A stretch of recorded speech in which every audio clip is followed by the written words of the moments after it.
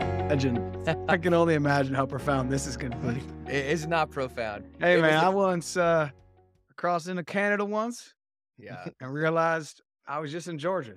yeah. No, it wasn't that profound.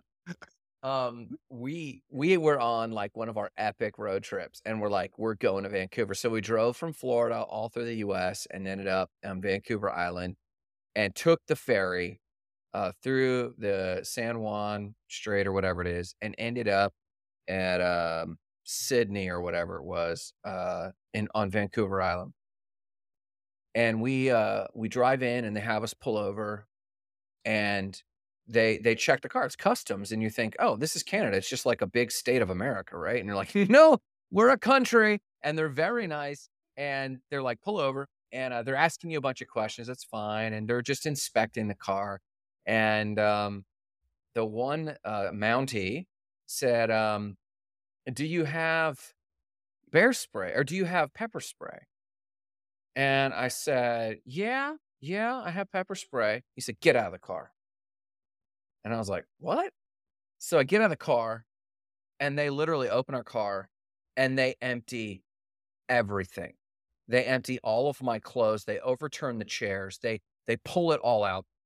And bro is lecturing me and goes, "You know that's considered a concealed weapon in Canada." I said, "Come on, no." He said, and he deadpan serious. He's like, "This isn't America, bro." And he's like, "That there's we have our own laws up here." And like apparently some Texan pew pew, like, "Here's the guns." But like apparently it's a serious deal that pepper spray that's on a keychain is bad. And he said it would have been better if you would have had bear spray. Now I think he's making jokes. And I'm like, "Yeah, right." And he's like, "You don't think I'm serious?" And I'm like, "What are you talking about?" He's like, "Having bear spray like this isn't considered concealed weapon. Get it right." And I was like, "Oh my God, like, what is wrong with these? I thought these people were supposed to be nice." And so we had to repack the entire car, but everyone else in Canada was great. But it was like a bizarro experience that I've never experienced. But everyone's got their laws. You got to respect it. And I didn't. Welcome to Not Crypto Bros. We're I thought the live. story was going to be that, oh, what's up, Tristan? I thought the story was going to Oh, be Tristan.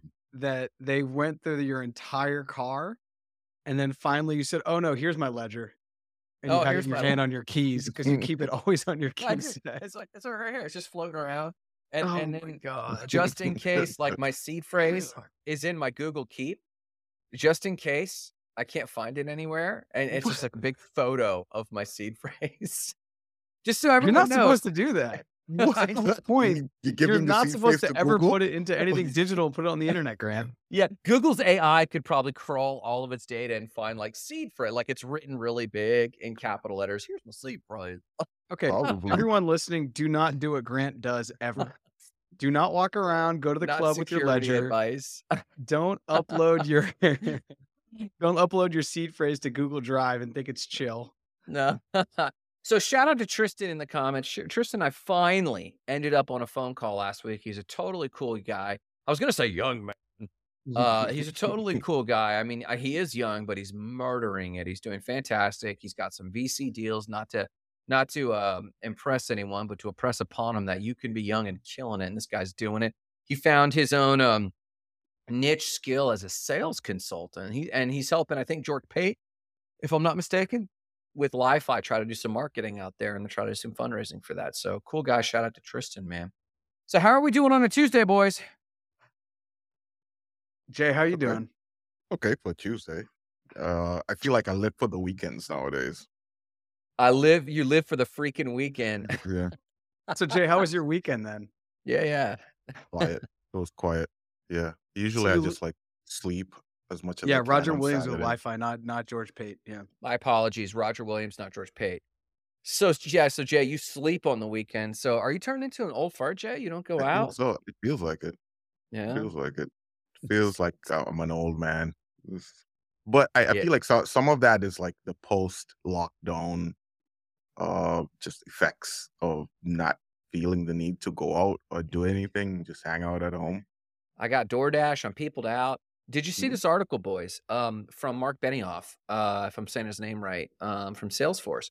And he was talking about how Gen Z He said, "Listen, we've done a lot of research into like the new generation coming into work, and there's been productivity issues, and we know that generationalism is a big thing in the workplace."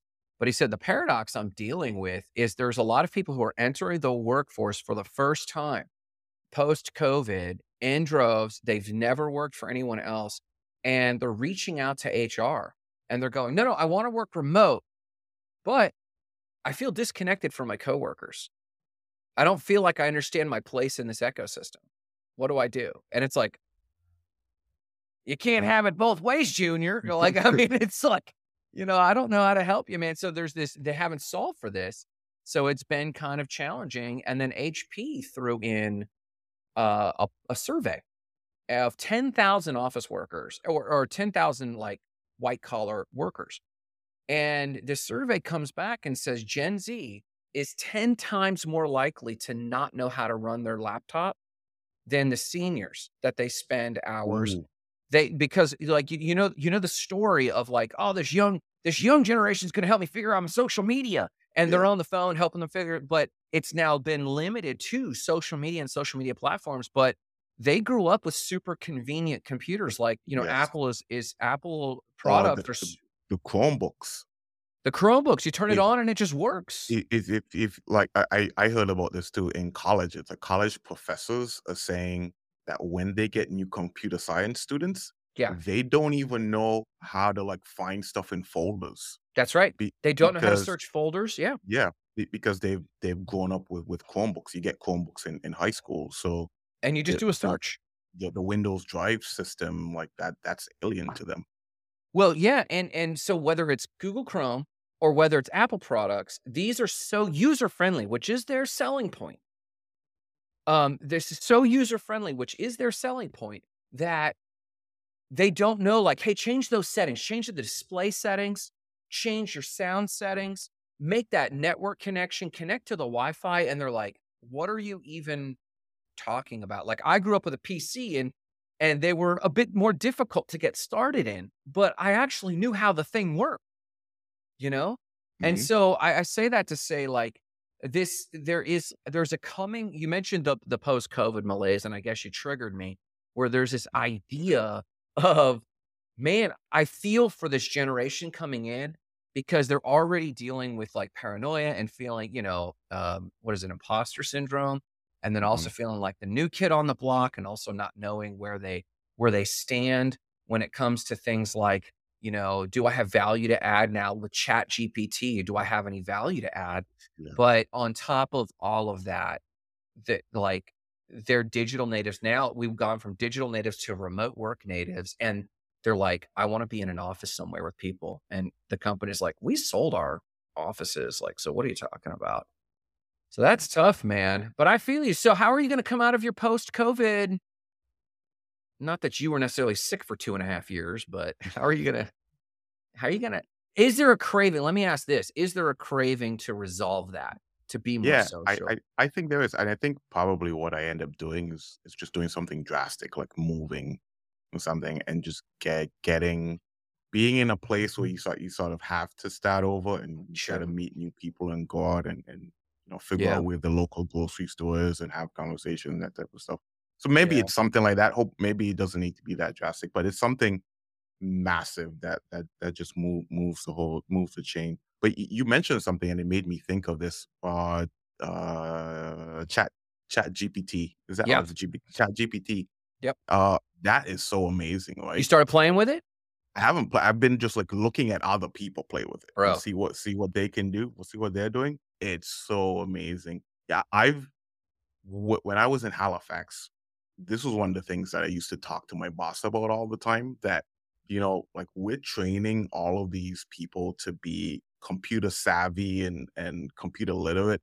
Yeah. And eventually we won't have a need for any of them because Yeah. we're going to get our algorithms to the point, there's going to be like low code, no code. I know there's chat GPT and GPT-3 and all of these other algorithms that do the work for us, Yeah. that essentially replace people. One of my big things that I was trying to convince the colleges to pay attention to is that the generation of nurses that we're training right now, are literally the final generation of human nurses. I don't think so. Well, we had this conversation a few What did episodes we? back. Yeah. Okay. Yeah, I don't know if I buy it. I mean, I wanna hear I want you to complete your thought, but I thought about it since we talked about it last, and I was like and I'll have a reason why, but go ahead, especially since I've been messing with ChatGPT. Well, okay. Well, so I'll give you just a bit of food for thought to think about. So, Mhm, um, the first time that someone was able to like buy a commercial airline ticket was in the 1920s, mhm, and then by the 1960s, we were landing on the moon. So yeah, from the first flights to space travel took 40 years. What I'm okay, saying is the people who are being like, if you become a nurse today, your mhm, career is probably 40 years old, 40 years long.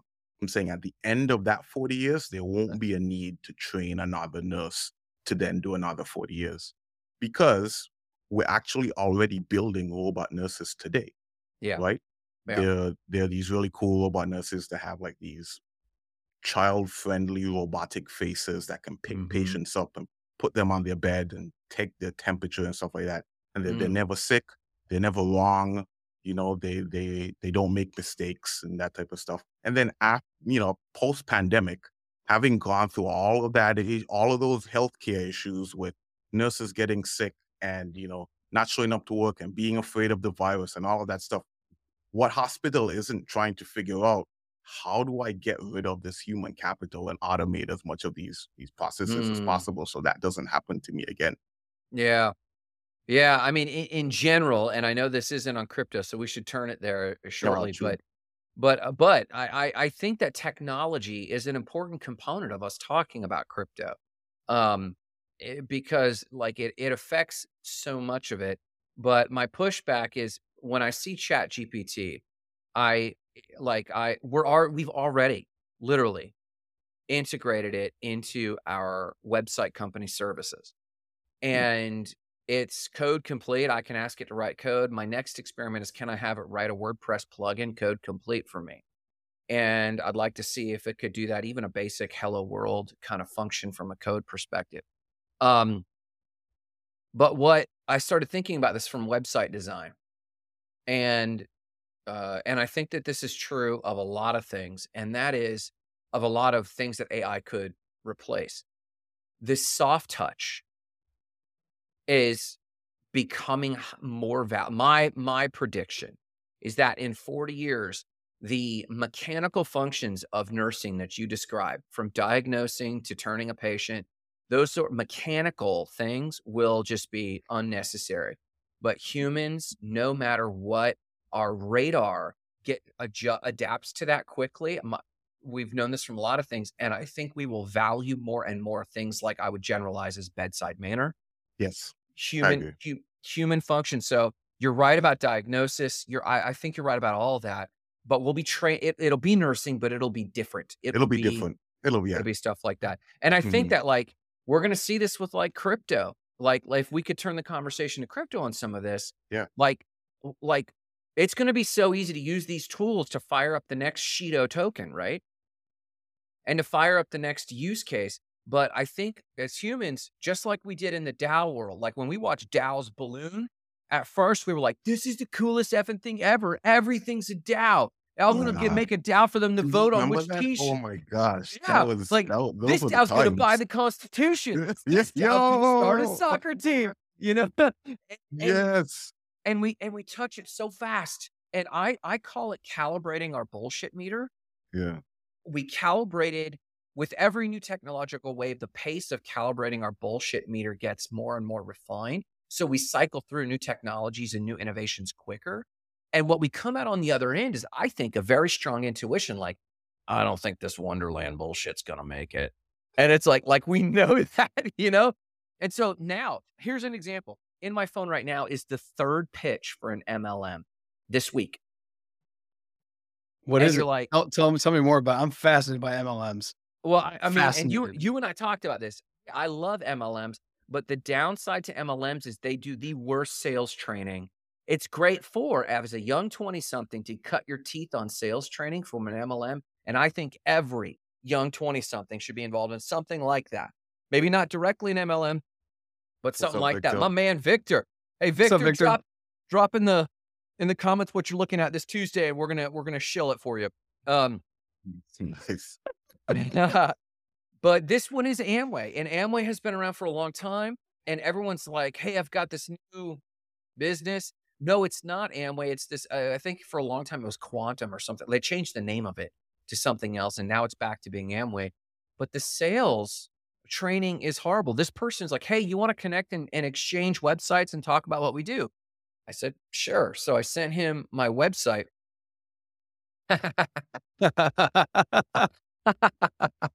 So That's just so and don't get me brutal. wrong, Amway's made people money and MLM has made some people some serious money. And I learned how to sell from MLMs. I really did. I dead serious. But as a 40-year-old now, it's such a put off for someone to go, "Hey, get into my thing." And today, one of the invites, let's exchange information. I said, "Great, let's talk." And he just sent me his link, and it was like, I won't tell his name, but it was like stevo.amway.com. I'm like, what the? There was no personal touch. And he said, well, okay. Do you want to get on a Zoom call maybe? I was like, okay, let's talk face to face. The Zoom call was a cattle call for them selling and going, "Hey, here's a product. By the way, would you like to learn an extra $200 to $400 a month? Just sharing great products with other people." And the guy wasn't even there. Yeah. And so it's so depersonalized because they're so petrified from sales and they're convinced that there's shortcuts and hacks to selling. And this is and Jarrett, you asked about, you're curious about MLM. This is MLM standard playbook. Standard playbook. A bunch of non-extroverts not interested in learning how to sell really are shilling stuff they don't believe in, and they're doing everything to avoid the gritty work of sitting elbow. They call it in sales, we call it elbow to elbow. And in Zoom, it would be different, but sitting elbow to someone and having to listen and navigate their objections. And they're just avoiding it at all costs. If I can get you on a cattle call and I have a group, oh, here we go. Oh, Tristan, bro. And I have good friends in Primerica. And Primerica's the insurance one. You guys seen Primerica? No. I'm glad I haven't seen it. They have insurance and they have financial products. I actually have a key person insurance for one of my businesses with Primerica because I just have a really good buddy in it and the rates were good. I'm about to switch up on the products, but the exception, these are exceptions that prove the rule. These individuals are exceptions that prove the rule when it comes to MLM sales. Let's actually turn that question a little bit. Do you guys believe that you have actually learned how to sell? No. I That's don't think interesting. so. I would have thought Jared would have said absolutely yes, and Jay, you would have probably said, "Well, I invest in myself," and somewhere in there, somewhere. Jeff sell Sorry. Jay sells himself every day on investing in himself. No, you're probably right about. I feel like if I needed to sell something, like I've done the research that I could put together a pretty good sales pitch. But if you say, "Jay, sell me this thing right now," probably Some of this, yeah, yeah, some exactly. of this, yeah, the Jordan Belfort. No, I haven't, but I think that let's segue into Please. crypto and stuff Yeah. like that because otherwise people are gonna see. David Patrick says, "I invest in mint Oreos." Yes. It's an David, unlimited you don't supply have to sell me situation, hard. but David, buddy from Lakelet. David, you don't have to sell me hard on Mint Oreos. Now, David's a technologist, and I recommend both of you boys friend him on LinkedIn or Facebook. This guy is in high tech, and we've had great tech conversations over the years. He's a real good guy. But yeah, you sell me this Oreo. You don't have to sell me at all. Just wave the Oreo in my direction, and that is a product that sells it. There are. Now, here's a great one, Tristan, influenced by Robert Cialdini and story selling. Two best starting points for learning how to sell. But segue, Jerry, you were going to segue us to crypto. Talk to me. yeah, I was just gonna segue that I don't think that good products need salespeople, and I think Apple has totally proven that. When you go into the Apple store, no one's ever gonna ask you to buy anything. They're just there if you have questions. They're literally told like not to sell people things, I like disagree 100%. so I when do. I Go get ahead. in crypto and NFTs, when someone has to try to sell me on something Mm, and tell me about how great it is, and I can't look at it and be like, like there's no salespeople for Bitcoin. You know what I mean? Like mm. there's no CEO for it. So it's just kind of like, do you want to invest or do you not? And that's how I feel about Apple. So when I think about sales, I really think about it's something that either there's an imbalance in information between the seller and the vendor. And what I mean is Mhm. that vendor probably doesn't even know how good the thing could potentially be. So Yeah. then the salesperson is there to add the color, add the flavor, to bring the person all the way home. Yeah. But sometimes I feel like with some products, there's actually not that. I don't know. I'm a super minimalist, so I don't really Yeah. buy anything unless it's gonna or utilitarian, unless it's gonna give me utility. Yeah. I don't buy things because of FOMO. I don't buy the new Gucci watch because it's cool. I don't have anything that I don't need, so I don't know. I Yeah. feel fairly impervious to sales. But then again, I live in a capitalist society where, the clothes I wear are some level influenced by market moves and stuff like that. So anyways, my point being that I think when you look at crypto Yeah. and we look at adoption and we look at the ones that are going to last, they're the ones that don't need salespeople. They're the ones that offer something so good that people are going to find them. Ah. And so, yeah. So Don't- just so everyone knows, well, with zero pivot in the conversation, Victor, DGen news. Shido chart looks good. Hey, this is the real DGen news. I want to know. Tell me about your flash loan millions, bro. Bring it. I want to yeah, hear. I looked into that and that just looked like a bunch of it looked it gave me PTSD to Wonderland. So I was like, I'm good on this. If I might respond and then shape this into a question, and I What is believe gong? I'm not sure about I don't Gong. know what Gong is. David, well, we'll look Gong up, David, and I appreciate this. And David's riffing with Jared a little bit and taking this further. I do believe customer value and trust drive adoption, but I would say this, Jared, the examples you gave are technological revolutions that are Sure. undeniable. Um, and keep in mind, people rejected it and still reject it to this day. And it takes maxis like you are selling and having to sell Bitcoin every day. It is not self-evident. And it was self-evident to you in a revelational moment. But the reason I disagree with Apple is this. Apple does not need sales, not because its products are so good. It does not need sales because its marketing is so good. You have been pre-sold. Sure.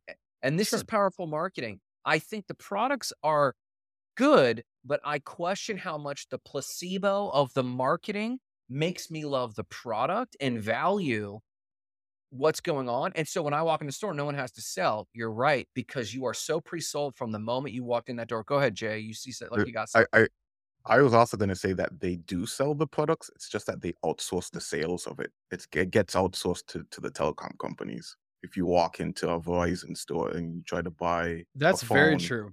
That's very true. It gets outsourced because those people will hustle you. Those people will they have you will. walking out with 3 iPhone 14s, and you're like, Exactly. "I don't even know. I got 2 just in case my first I got to get my kids I lose my You're first right. 2." Because my Verizon sales rep, I hate, Marissa knows I hate going to the Verizon store because they're No, like, because bro, I got one in my bathroom, I got one in the shower, I got one in my car in case I end and up you in a need this Google ditch. Mesh network in your house because the Wi-Fi is not too strong. It's like, oh shit, you're right. Yeah, that is too funny. So But I so don't anyway, I don't want to dismiss your point about like truly revolutionary technology. I would agree with you from this regard. The amount of sales for a true 0 to 1 innovation like Bitcoin or blockchain is far less than the lift of other product. It's a spectrum, right? And I'd say like sure. Mhm. things like Bitcoin, which are obvious, um, are like, wow, this is nuts. And those who get it, and it's just going to take a while to get there.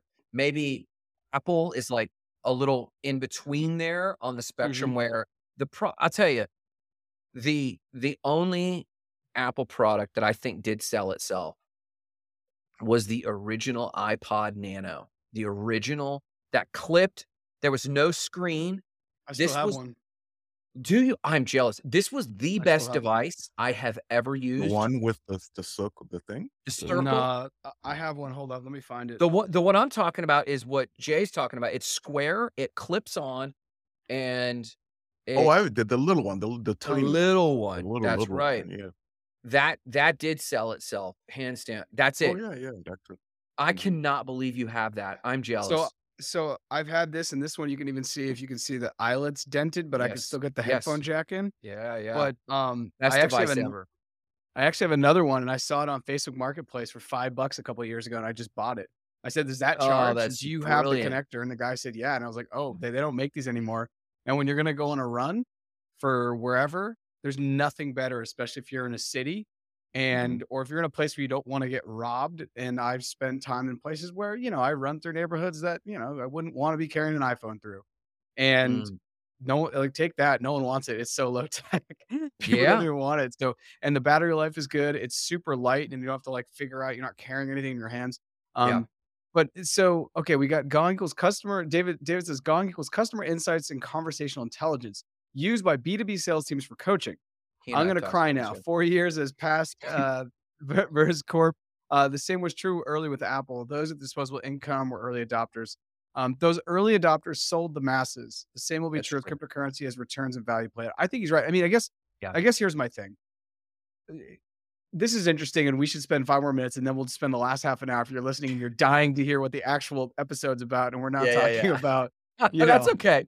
but it is okay. And I think but I guess I just kind of like, what are for Grant, for you pushing like my thing was that you don't need salespeople. I think you're totally right with marketing, but the conversation wasn't marketing, it was sales. So Okay. you want to throw in marketing, fine, but like, where do you need sales? Like, where in society does a salesperson add tremendous value? You raise a great point, and I think, I would augment the vehemence of my response from earlier, uh, bouncing against David's comment put together with your comment. You're right. You know, you Goo Apple doesn't need salespeople. Yeah, because of marketers or these, co-opted salespeople called early adopters. You're and us right now, we're selling people on this iPod Nano. We're selling them. If they heard this and they heard us rave about it, it's like someone looking at a five-star review. I want one Um, now. exactly. I mean, It's so exactly. good. It's And so so good. we're selling, and so this is the point people make when they say, "You don't need sales, you just need a great product." And my response is, could we just add nuance for the young people in the room? Someone needs to sell this. Whether it's the Verizon rep selling my iPod phone, whether it's Steve Jobs and he's the only salesman from the entire company when he goes, "One more thing."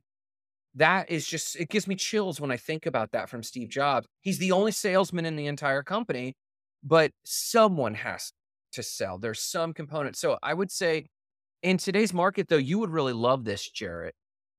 I'm taking a master class from God, the sales guy. I forget his name. I'll think of it and post it later.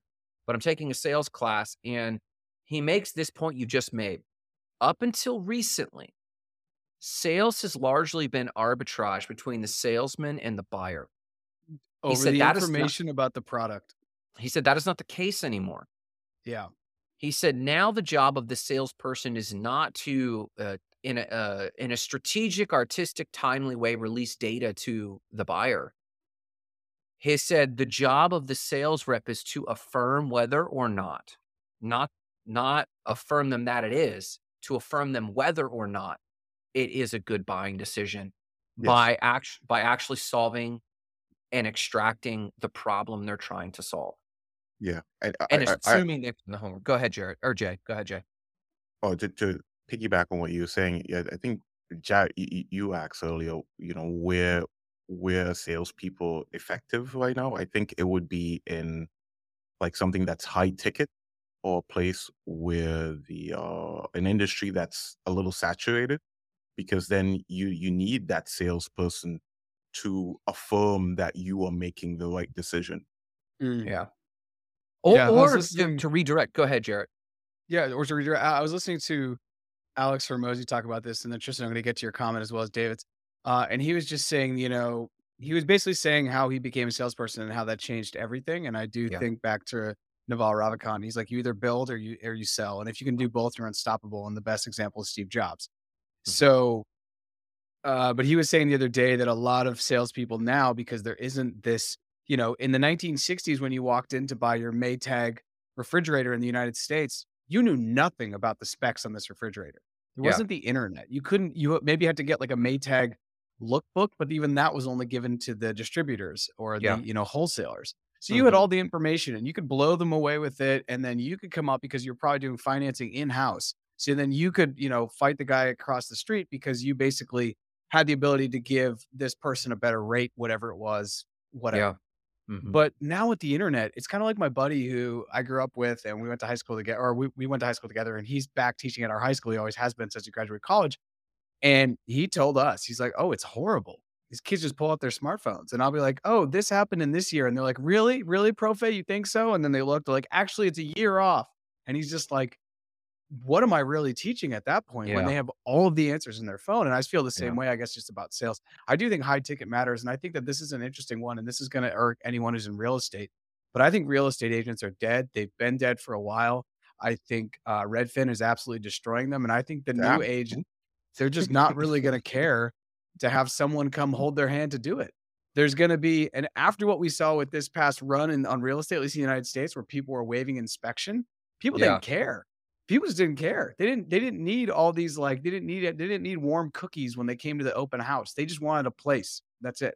So I do think that, like, moving forward, like anyone who's in a job now, and I think about my own, security moving forward with what I could add value to the world. But it's like, if you think you're irreplaceable or your industry is irreplaceable, you're in trouble.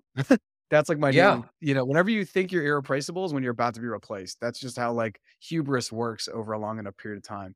Um, but I'm gonna shout out Tristan's and David's comments and then pass it back to you guys. It says the transference of certainty to validate the prospect's own thinking. Jordan Belfort, love that.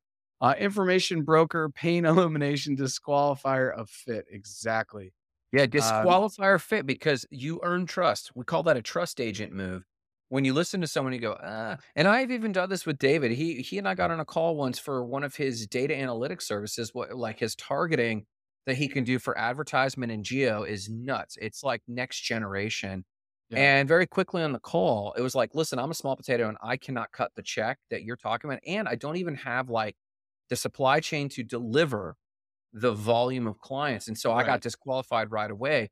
And then real quick, I just put the notes there. It's Daniel Pink's lesson on sales and persuasion. Nice. It's not just about persuading someone to do what you want. It's persuading someone, like David is saying, they might not need to do it, and you need to persuade them to not do it because it's not in their best interest. Which is, someone came to me this morning at the gym at 5 a.m. "Hey, you do that website stuff. I want you to handle my marketing. I want you to do this. I want you to do that." And I said, "No, we do not do marketing." And I said, "Let's talk, and I can point you the right direction." That's my euphemism for disqualifying them. For It's sure. like, let me point you the right direction there. Where are we at here? Binance buys US or buys Voyager. The crypto audits are stopping left and right, and MetaMask is partnering with PayPal. Where you guys want to start? So I want to start with the Binance US. I feel like this is all new to me. Like I missed all of these You're under a headlines. What? freaking rock. Well, Oh, I did. Well, you it like, signed up to come on this show. Come on, buddy. well, 1 year happens in a week in crypto. So go Yeah. ahead with Binance. What's your question? What's your Well, thought? no, so I did actually, I looked up more of the MetaMask PayPal deal as well as the Visa and Ethereum, and I was reading some articles on that. Um, Yeah, I love this. David as well. Find me on Facebook. I actually reshared something of Grant's today, and actually Grant was recently on my podcast, More Than Blockchain, David, and you should definitely listen to that. The most recent episode 54. I think it's super solid content. But so I actually have not looked into Binance buys Voyager, but the second I saw that headline, it felt like everything that SBF did between August and September and October, where he bailed out BlockFi. He bailed, like, they acquired them and they basically just kept them on stilts. Interesting. And so that's what I'm seeing with this. Like, Interesting. the way that, like, Sam Bankman Fried kept giving confidence to the market was he kept acquiring things. So you think, oh, he's got money. You don't think someone who's buying houses is broke, right? That's just not what goes through your head. You're like, oh yeah, if Interesting. he's buying homes, he must not be broke, right? So when I see this buying Voyager, I'm like, what are you doing? I also just don't think Voyager is a very good product. I looked at it and I opened an account. I never put any money into it. Still get the emails because I like to read them because I think it's interesting to see their copy and their messaging. But to me, it's like we're going into a bear market, dude. You don't need to acquire them. I think it's this Mm, weird thing where it's like this control and power. And I saw it before the SBF. So I've been telling everyone to get all their money off Binance US and Binance in general. I'm fairly worried about what's going to happen. It's just, I'm feeling PTSD from all the things we've seen with SBF and FTX. I thought Binance has a degree of autonomy. Binance US has a degree of autonomy, and their reserves were in a far different situation than Binance Global. Do you guys know anything about that? Have you heard anything like that? That may be the case, but when bankruptcy comes, I don't trust anything. So, Yeah. I had money in Voyager. They were offering the absolute best I rates know. of return on staking. So I ran my experiment when I started all my experiments last year or the year before, wherever we're at now. And there were solid. Mhm. And when it started to get shaky, I started withdrawing my ADA. I got all of my Cardano out because I was getting a stupid return on Cardano, like 9% a year. It was crazy. Exactly. Um, yeah, but I pulled my Cardano out, and my USDC is still stuck there, and my Voyager tokens themselves are there. Now, I did notice the reason this headline is here is I noticed that Voyager popped 30% yesterday. And I was like, "What?" But Well, Luna did the same thing when they tried to revive or resurrect that chain when they floated to new Terra, and then they spun off Terra Classic. But I just looked, and it's not that much better off itself. But this is an interesting take. You think this is a posturing to put confidence in the marketplace? that's what it seems like because I don't think that Binance US needs Voyager. Binance US is already a really good product. It's worth a lot of money. I don't know why you would need Voyager. Like, I don't see how that would help them gain that many more people when the story in my head is all the people from Voyager are then gonna have to go to Binance and Coinbase, and they're likely gonna choose in the US. They're likely gonna choose Binance because the fees are better. That's why people choose Binance. Yeah, the Interesting. UX is better on Coinbase, but the fees are so much cheaper. Interesting. So, it's why a lot of people start with Coinbase, myself included. But then when I realized Binance, yeah, the UX wasn't as like sexy and it didn't make me feel like I was on Uber or any one of the billion-dollar apps we're used to. But Yeah. once you get used to the fact that the UX is just a little bit more utilitarian, I don't know. There doesn't seem like I don't get what they gain from it other than looking like they're not in trouble. And since there's been so many rumors about them being in trouble, I get really worried. And I am actively taking all of my funds off Binance US. It's taken me a while Interesting. because some of the withdrawals from USD is you have a limit per day, but like it's ridiculous. So, anyways, Interesting. I'm skeptical and I hope, and I'm normally a fairly overly optimistic person, as my friends say, like, oh, that's not gonna happen. But this is one where I'm like, oh, I've seen this play out before. This Yeah. makes me feel Interesting. uncomfortable. So I didn't think yeah, about that, but now that you say that, there's some logic there. Because, I assume everyone's just doing the best they can to get by on the planet, right? And when a company files bankruptcy, someone is unless there's a sell-off of all of the assets, someone's gonna swoop in and buy stuff for pennies on the dollar and hope to extract some extractive value of some kind, whether it's a user base or whether it can't be the app. I mean, the Voyager app has a good look, but not a good UX. yeah. And I've been in do you have an account there, Jay? No, but I think you're right when you said it might be the user base because Voyager is supposed to have 3.5 million users. Mhm, Binance has 30 million users, so that's mhm, 10% of their user base potentially. And like I'm mhm, reading this article from Forbes, and mhm. they hey, what's up, Leaf? Reading this article from Forbes, and basically they've been saying that what Binance is really doing, that there's an initial transfer of $20 million, and that $20 million just says that we intend to purchase your assets. And Yeah, basically, what Binance is trying to do is control the user base so that mhm. when all of the debt collection proceedings are done, they then have control over these accounts and they can convince those account holders to either remain on Voyager or come to Binance and forego going to Coinbase. So, like you were saying, Jared. And Jarrett, you're right from now that I'm thinking about, like, okay, yeah, these companies say $1 billion, and the way these agreements work is they do, um, earnest money, like Mhm. Jay is referring to. So what's Exactly. 20 what's 10 what's $20 million? Well, it's a fraction of the billion we're promising. There's a due diligence period, and then we could deny the deal and we pay $20 million for positive market sentiment. That's not a bad investment if what you're saying is right, Jared.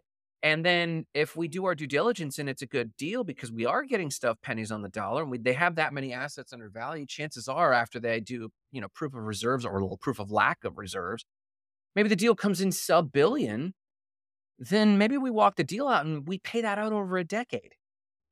And it's like, who cares? So maybe you're right. Like in terms of a squirrely leadership looking for confidence building in the public, maybe it is that sort of play. I could definitely see it have that effect. It had that Yeah, I effect mean on me. yeah, I mean, CZ has been playing 4D chess when everyone Yeah, has just been playing checkers. yeah, nah, And what he did to Sam Bankman-Fried, there should be an absolute Amazon documentary on that and just, You like, and the Kevin beats and the O'Leary. timing. You there and has to Kevin be. O'Leary. Yo, No, so here's the thing, I'm not on the Kevin O'Leary train saying it was yeah, just CZ. What Sam Bankman-Fried was bad, but the yeah, second CZ realized what had happened, that he had basically created all these FTT tokens out of nowhere to cover his Alameda, the Yeah. second he realized the soup was rotten, he wasted no time in turning the sword, you know?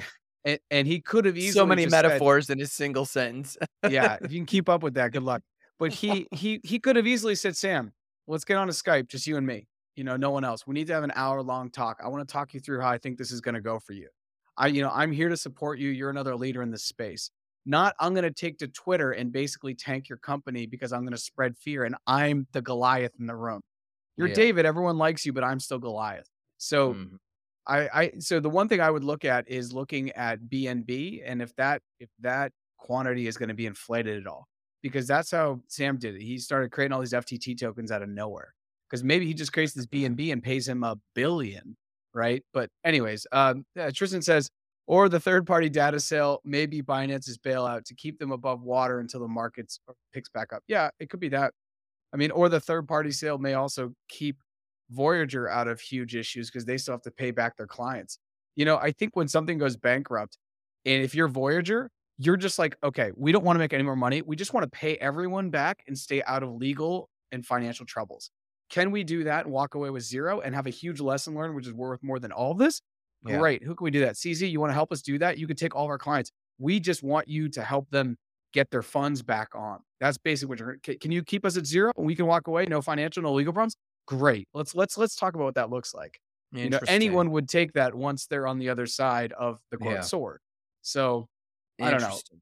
but the Yeah. Mazars stops. Can we talk about that? Because I think that Yeah. plays into this. Yeah. And I've got additional notes. Well, how do you think it plays into it? And just let me give everyone the 100,000 foot view who's watching and might not know. So FTX is obviously the hot storyline. In the shadow of all of this, its auditing company, Mazars or however it's pronounced, it's a French company. So you pronounce it. Um, they dropped not only FTX, but they dropped all mention of crypto auditing from their website. And the follow-up headlines followed suit. Now, I have some nuanced details, but before I get into that, Jared, how do these talk to each other? How do they how do they affect one another? The Binance and Voyager in this. Yeah. Yeah, so I thought it was really interesting, the whole basically, so anyone who's not, maybe into what's going on with crypto and you're listening to this, Sam Bankman-Fried and FTX go underwater. There was a lot of fraud, basically like a Ponzi scheme, moving their money around, taking 8 to 10 billion or $10 billion of clients' money and basically just using it for his own slush bucket. Um, so then after that I happens, want a all slush the other bucket. a slush bucket. That was So my then nickname after in high school. nice. I'm just Well, I was gonna what? say that's for another story. Yeah. And So then what happens is the rest of the players come out and they're like, Brian Armstrong's like, all of our stuff is one-to-one backed. Like we're never Brian Armstrong, the CEO of Coinbase. We're never gonna, leave people out to dry. We're always gonna cover our clients. CZ said the same thing. They all started to show screenshots of whatever. And then they all basically said, we're gonna hire third-party auditors to come in and look at our stuff. So CZ, I'm pretty sure, gets Mazars to come by and do a third party audit. It happens. And then shortly after, Mazars says, we don't want anything to do with you. We're walking away. So as soon as the third party auditors have come in to make sure that Binance is okay, they've just as soon left. And that looks really, really bad. You know, if Mhm. I'm sitting there like, Grant, come over to the third party auditor, come look at my books and tell the world I'm not a fraud. You come over, you look at my books, and you're like, yeah, I don't want to take on this client. That's just not the 100,000 view, as you say, the 30,000 view does not look good.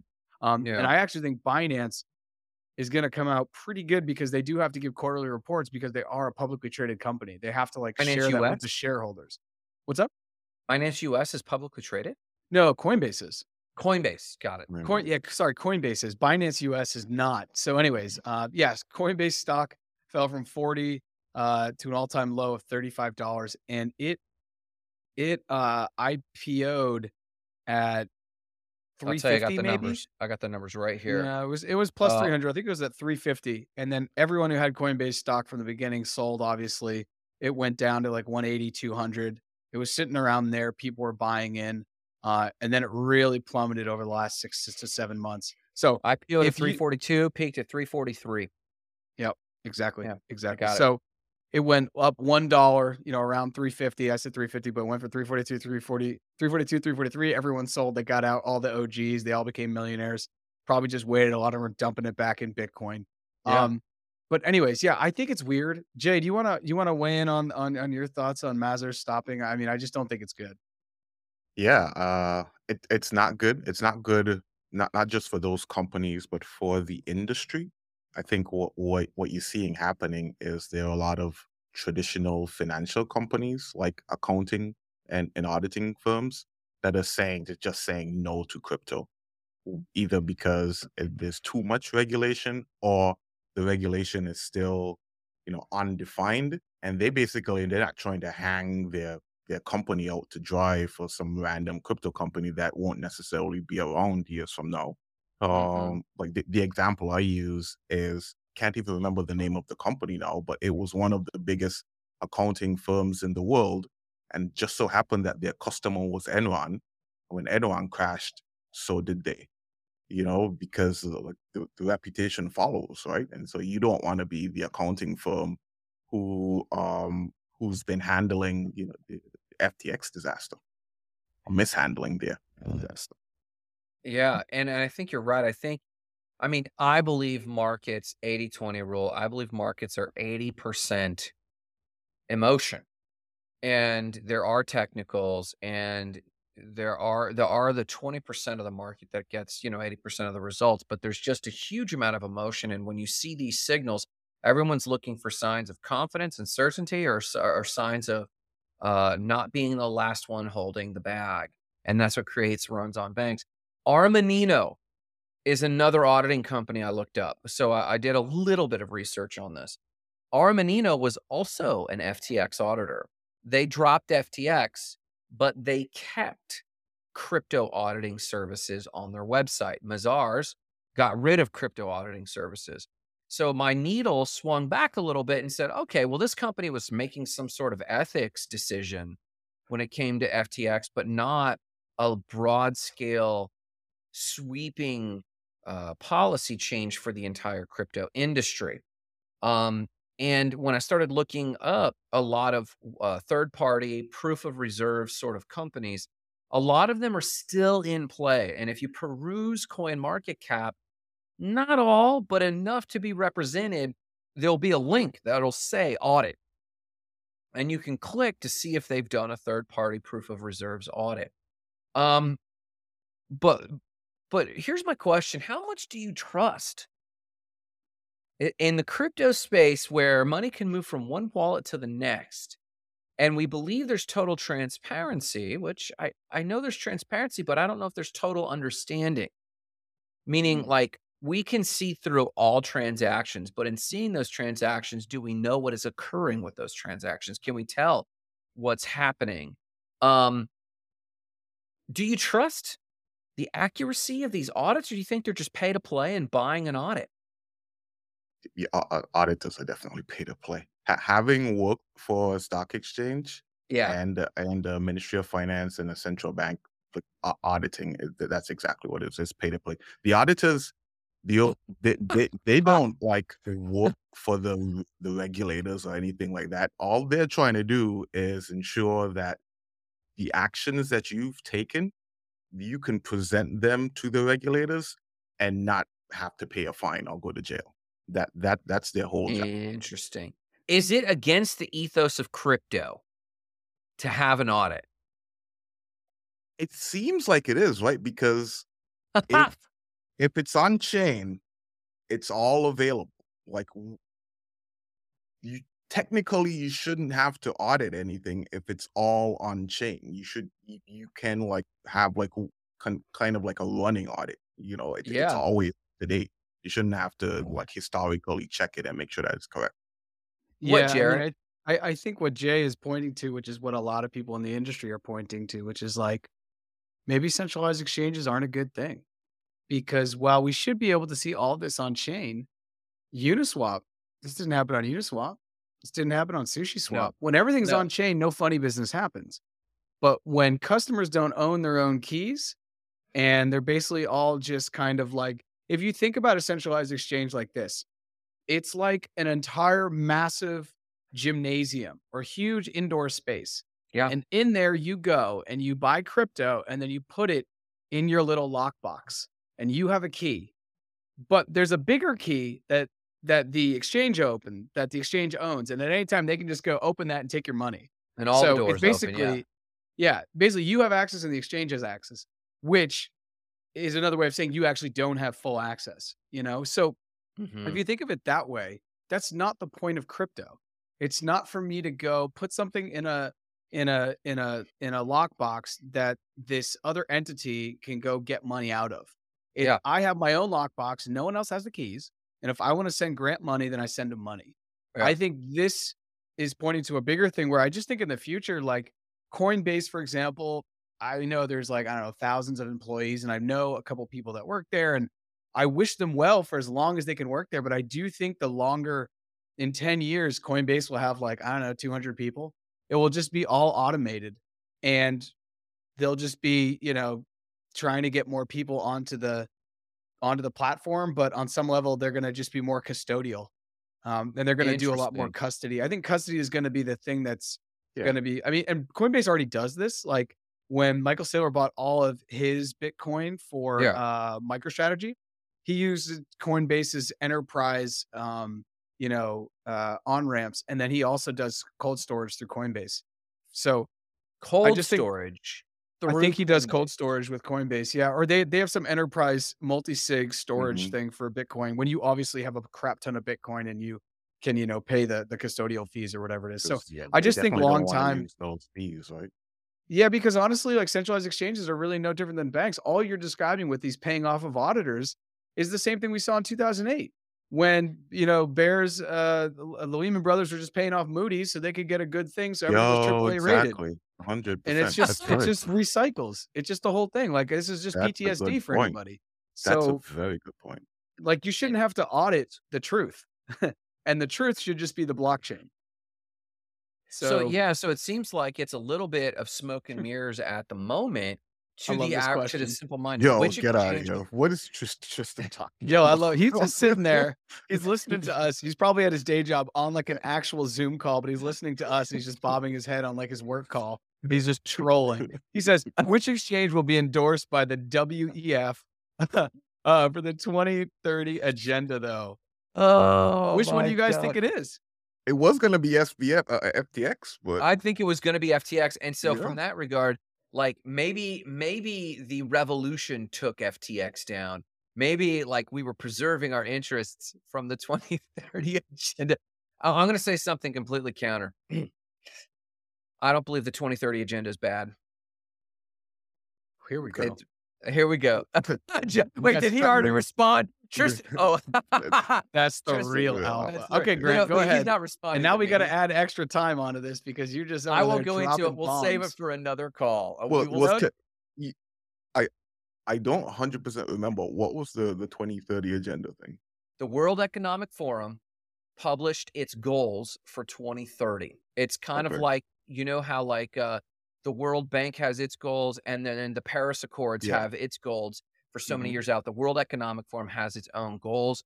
And if you actually look at those goals and read it, and I've read the document, when you read the not the conspiracy documents, the published documents, which is all we actually have access to, I don't disagree with the desired outcomes. I think when this spins into its own conspiracy, which we know Jay loves a good conspiracy, Mm. um, and Grant loves to know them and then to poo on Did them. you see Yeah, that? yeah. He's like, Mhm. yeah, yep. Yeah, Mm. he just, like, put some salt on it. He's like, "I'll eat that Yeah. easy." Yeah, man. Um, it's the tactics that a lot of the antagonists of the 2030 agenda do not like the implications of the tactics underlying the desired outcomes for the 2030 agenda. And it's so far out. And this is the other thing about conspiracies. They always look for something just out of reach to prove or disprove. And 2030 is far enough away, and the leaders of these things are just enough out of reach that they are easy pincushions for all that's bad in the world. I myself do not ascribe to many conspiracy theories at all. But enough people do, for and against the 2030 agenda, that this question is actually a real question. Because if the market is 80% emotion, what people think about things like this is 100% emotion. So let's entertain the question. What is the replacement for FTX, which is the system Kool-Aid drinking centralized exchange that will look like it's for the people and it looks like it's rebelling against the man, but behind closed doors, it's working with the man? Which centralized exchange is embodying that? Gemini? Oh, god. Crypto.com. Crypto.com could be the one. And I just look, I don't have any money on Crypto.com. Me neither. I never had any money on FTX, never had any money on Voyager. I don't know, shiny objects, I'm just really trying to stay away from them now moving Yeah, forward, with crypto, but maybe Crypto.com because it's so ubiquitous. And if maybe. that goes down, the wholesaling of that domain will be something to really, really see because the domain is the coolest part of that company. Um, Oh, yeah, yeah. I don't think it's Coinbase. I think Coinbase has played really well with regulators, and I already think Coinbase is already seen by many as kind of like more of Anakin after he turns into Darth Vader, as opposed to like Anakin the Rebel. So I don't know. But here's the other thing. In this down market, there's gonna be a couple billionaires that are gonna go and buy a bunch of Bitcoin, and when it 10x's, they're gonna go from 1 billion to 10 billion or whatever it is. And then all of a sudden they're gonna be a real player by 2025. Maybe they start an exchange. I think we may not even have the player out on the floor right now who's gonna I do was it. going to say 2030 is that. a long way away, It is. and there could be someone whose entire thing is, "I'm just gonna cozy up to the World Economic Forum. I'm gonna cozy up to everything they're trying to do and play by their rules and Yeah. make my money that way." So I I tend to agree. I think the way these people play chess, um, is not so master planned.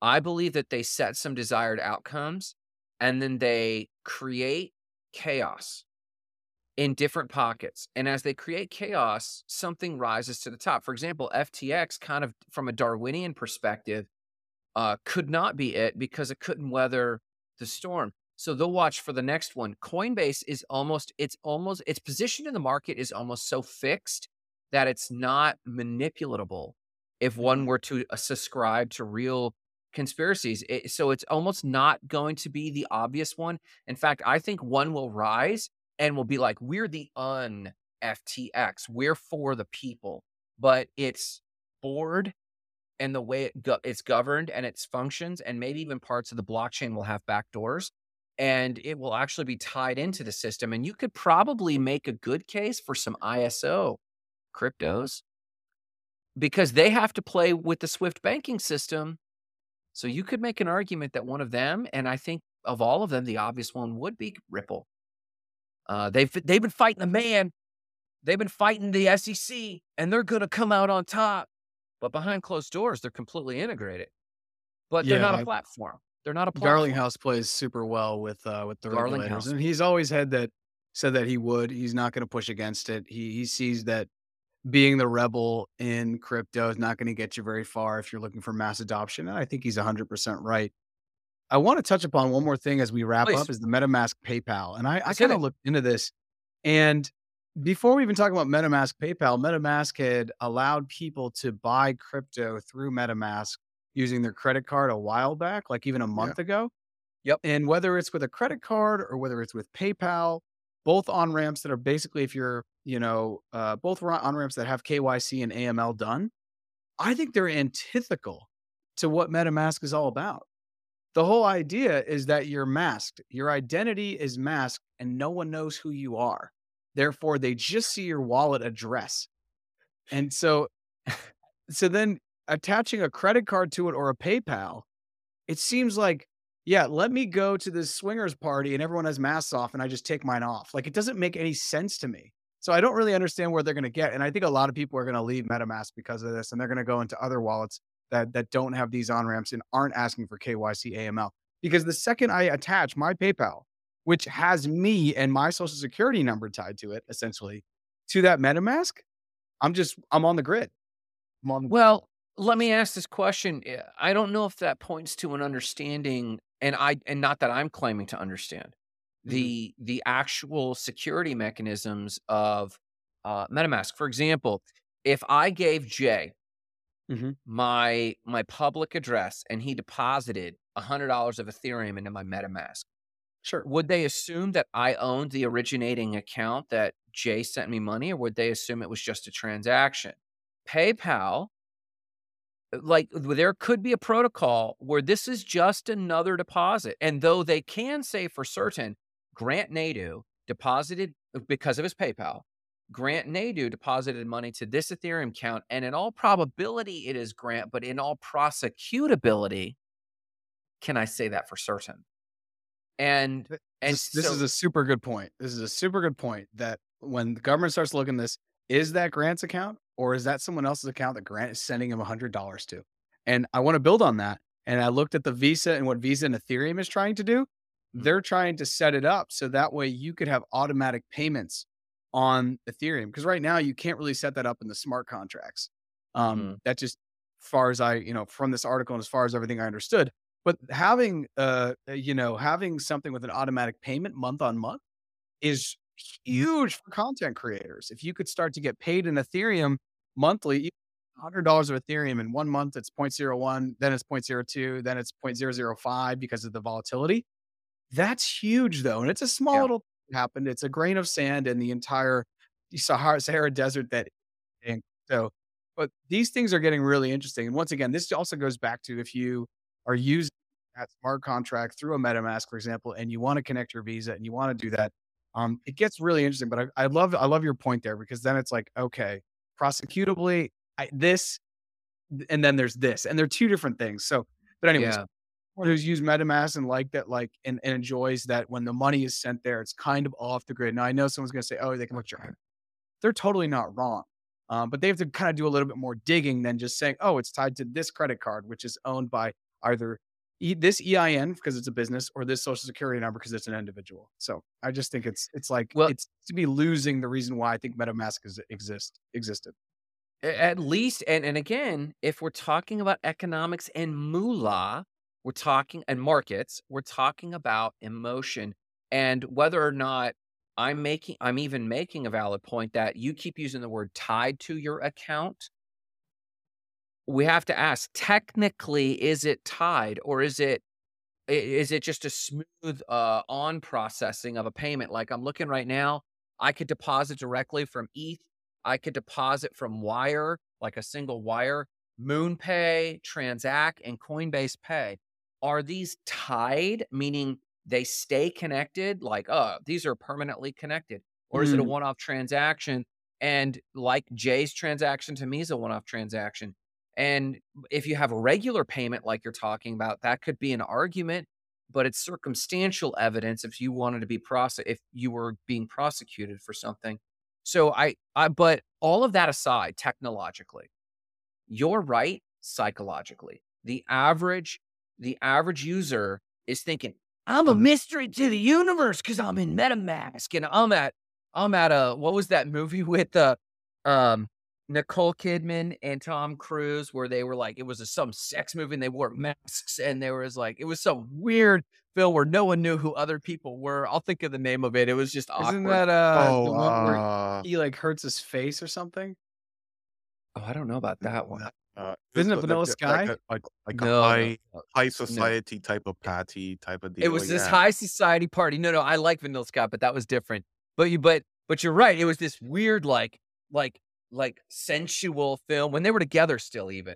They did Mhm. this film, and it's like, okay, masquerade, the masquerade ball. No one knows who I am. But you're absolutely right. Psychologically, it's like, wait, I could be at risk here. And we've known that MetaMask has been fraught with technical risks for Eyes so long. wide And shut. what'd you say? Eyes Eyes wide. wide shut. Yeah, that's Eyes dark wide and shut. moody. That sounds like the slogan for MetaMask right now, so that makes sense. There's a meme. There's a meme in that somewhere for sure. Addison just says, interesting. Addison, stupid question. Are you in Houston? Because if you're not in Houston, I'd really like to know where in the world you are. Just curious. But Because yes, last name is Houston for everyone. That's why Grant's so just curious. I'm just curious. But Grant, you wanna do some shout outs or yeah, you real want quick. some Super shout out to you guys. And super shout out to Victor, who's just like ubiquitous and ever present. I'm starting to believe Victor is God because Victor is always omnipresent. I feel like I could go live in the shower and I think Victor would pop in and be like, listen, Shido today, let me tell you, check I was the gonna chart. say, Yo. if Victor's God, then Shido is God's currency. um, and to everyone out there who's still keeping their toes in the water in crypto, I know it's ugly. I know it's scary. Not all of us are builders. Not all of us have any more money to invest. But for those who, in the middle of all of that, are still staying involved, even if it's shit posting, you're still involved because Addison says eyes wide shut. Oh, and he went to college there in Houston. Okay, I'm just being a bitch, but yes, thank you for that. So shout out to everyone who is staying involved in crypto because there is gold in them, our hills, and we just have to be patient enough as we extract it. So that's my shout out. Jay, what do you got? Oh, I had a good one. I just forgot it. Oh my gosh. Shout out to your HR.